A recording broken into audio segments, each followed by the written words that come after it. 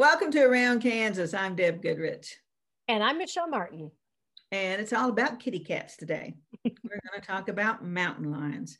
And a lot of you remember how not so long ago, the deniers were saying there were no mountain lions in Kansas, despite frequent sightings. But I do recall sitting in Mike Hayden's office when he was the director of Wildlife Parks and Tourism. And this has been a while back. It was 15 years ago or so. And I asked him point blank, I said, Mike, are there mountain lions? And he said, well, you know, Mike, he said, well, except Mike said it like, well, and then he's like, there was one hit by a train down south. I can't remember. It was one of the border counties with Oklahoma, and it had been tagged in South Dakota. And he said, I'm pretty sure it didn't walk around Kansas to get down there to Oklahoma. So he knew there were, but there were no confirmed sightings. You know, you got to have some real proof. So right behind me is a photo not too long ago taken in Kiowa County. And if you're wondering what that big cat has in its mouth, it's a porcupine. So wow. Obviously the cat won, but I would, dogs and so many animals are always getting stuck with porcupine quills. So, man, that might have been a fight right there. Yeah, definitely. You know, Deb, I was reading that on May 11th, I was reading a story in one of the Kansas newspapers, and it said there have been 12 mountain lion sightings in the past 9 months in Kansas. Isn't that something? So yeah, we know they're here now, and they have been caught. For one thing, so many more people have trail cams, or that they've got security cameras. So there's the opportunity, I think, more so now to catch sight of those animals. And of course, the most exciting one was just a couple of weeks ago when one was captured on a camera in downtown Wichita. And so they were giving out warnings, keep the little doggies in, watch your pets, and, just be aware. But it's kind of like the big bear, it's like they can go wherever they want to. You know, Deb, here in Arizona, obviously mountain lion, we don't see them in the city. They're up in the mountains. We know they're there along with bear and other animals. But I have to say, I think part of the reason we're now seeing them more often, and especially in places like downtown Wichita, is that areas of their habitat is being developed, is being farmed, being ranched, other things. Sure. And that's nothing against farmers. It's nothing against ranchers or developers, but human encroachment is changing their migratory and their movement patterns. You know, my husband was on our roof the other morning, and he gets on the roof to clean the solar panels. And he was spraying off the solar panels and happened to look over. We have a flat roof on our garage here in Arizona. And he saw something curled up by the air conditioner. And as he moved closer, he stopped because he realized as it looked at him, it was a coyote. The coyote was on the roof of our garage, curled up, and it probably squeezed its way through our driveway gate. Literally, it either climbed our grapefruit tree and jumped up onto the garage roof, or it literally walked through our backyard, walked through our exterior staircase that goes to an outdoor balcony. And that's the balcony. You know that balcony, Deb. It's right off the room that you stayed when you visited. It walked up the stairs and was able to hop on the roof from that balcony, and then made its way over to the garage roof where it was flat and comfy and maybe away from something chasing it, who knows? And he disturbed its morning sleep. Wow. Yeah. We expect that here. I mean, that wouldn't be too far-fetched for me to go out and find one on the roof, but out in the middle of Mesa, I mean, that is just, that is wild. So you're right. They're habitat is being encroached upon, and because of a lot of the regulations, you know, they're not, a lot of those animals are not being thinned out by hunters. Right. And, you know, they, you can't hunt in town for good reason, you know, and so they figure out where the hunting zone stops, you know, they Yeah. figure it out really quickly, and that's where they go.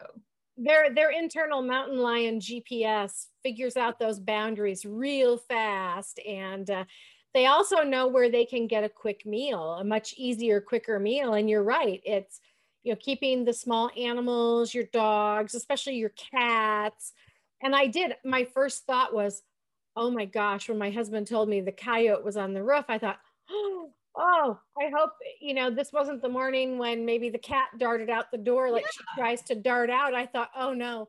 So I've been real hyper vigilant lately about making sure kitty cat's in bed with me in the morning, so she doesn't become snack food for something bigger. Yeah, that's a good plan. Hey, we'll be right back. We've got some more stories to share with you.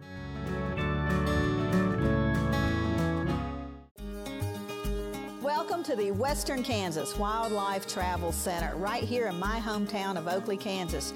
We're the front door of Western Kansas, located on 3 main highways, I-70, US 83, and US 40. And all those roads lead to history, beautiful scenery, and adventure, no matter which direction you go.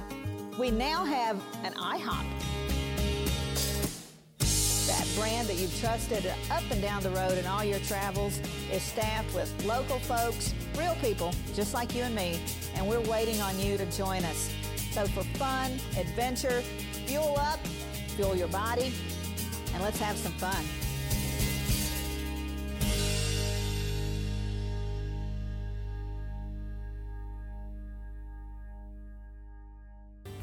Howdy, I'm Seth Hayes, and welcome to my hometown, from then to now. Council Grove has a rich history as deep as the prairie tallgrass. Spend the day visiting 25 historic sites, or explore the unique shops and restaurants, or mosey out of town along the Santa Fe Trail. Y'all visit my hometown, Council Grove, in the heart of the Flint Hills.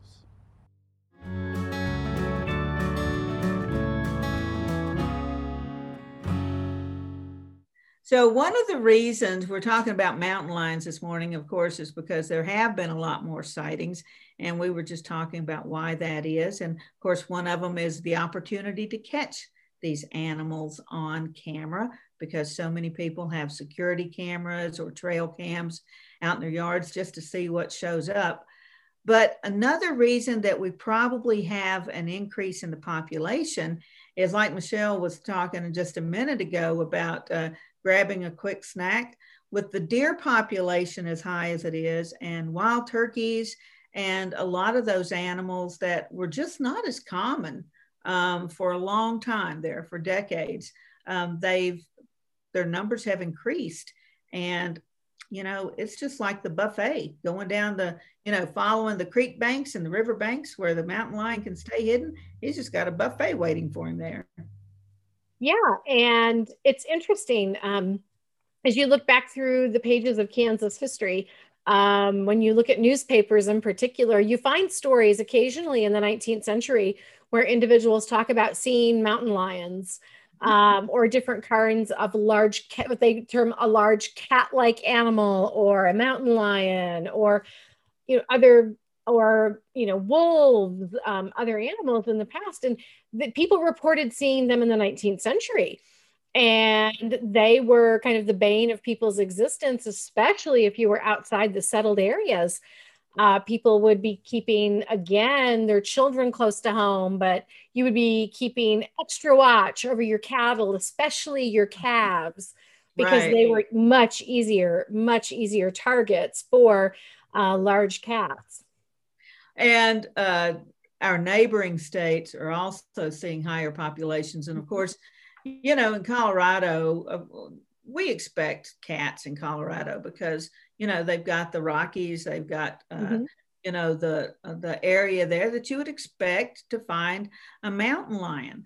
But like our friends, John Manette, was talking about there where he lives, and a lot of our other friends, again, because of the encroachment and the building up, the mountain lions are seen in a lot of towns and cities in Colorado.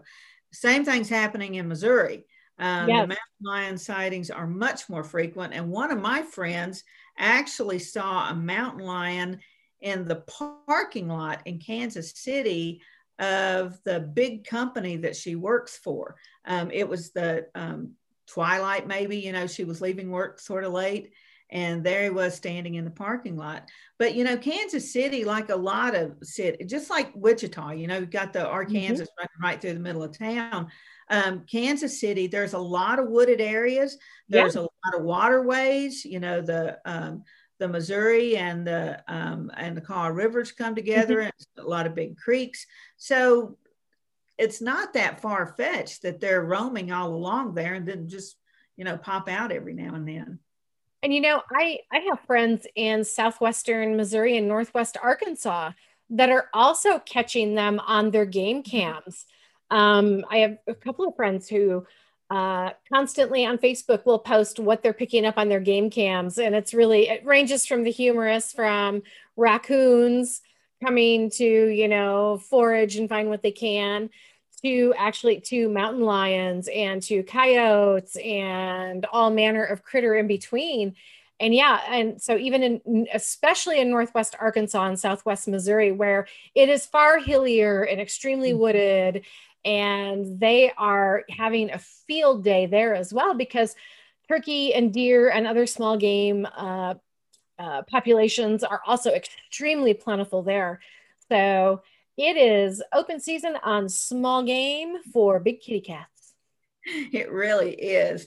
And, I was talking with some of the guys the other day, and they're like, we really don't mind the mountain lions taking out the deer because the deadliest animal is Bambi. I'm sorry, but the deer and vehicle collisions, gosh, is it 5,000 or 10,000 a year in Kansas? I can't, we've only got 3 million people. We don't have that many vehicles on the road out here. And, but those collisions, which are often really bad and sometimes deadly, God bless them. The deer are just everywhere. And so, taking out a few of those might be a good idea, but watch Fifi in the process, exactly. Become a snack. Exactly. Because, this lovely, and I'm torn because I know that the mountain lions can be dangerous to, of course, our pets, our small animals, and even livestock and other things. But there's that part of me that I'm such an animal lover. When I look at this face behind me, it's gorgeous. It's such a beautiful, there's such a beautiful and very regal and very powerful and noble looking animal. And there's also that part of me that just hates that thought of, having to trap or having to thin out mountain lions if they become too plentiful, because they're beautiful. I always think, they have to eat too. But I just don't want it to be Fifi or Josie, my cat. So yeah, they have to eat too. But you tell that to that poor little porcupine behind me, Michelle. Exactly. Yeah, I'm sure he wasn't real thrilled about the. No, I'm sure not. Well, it's been another great Wildlife Wednesday. And if you got some wildlife stories, share them with us. And we would love to hear them. And if you got some pictures of a mountain lion in your backyard, we'd sure love to see those too. So we will see you next time. And in the meantime, I'm Deb Goodrich. I'm Michelle Martin. And we will see you somewhere around Kansas. Thanks a lot, folks. See you later.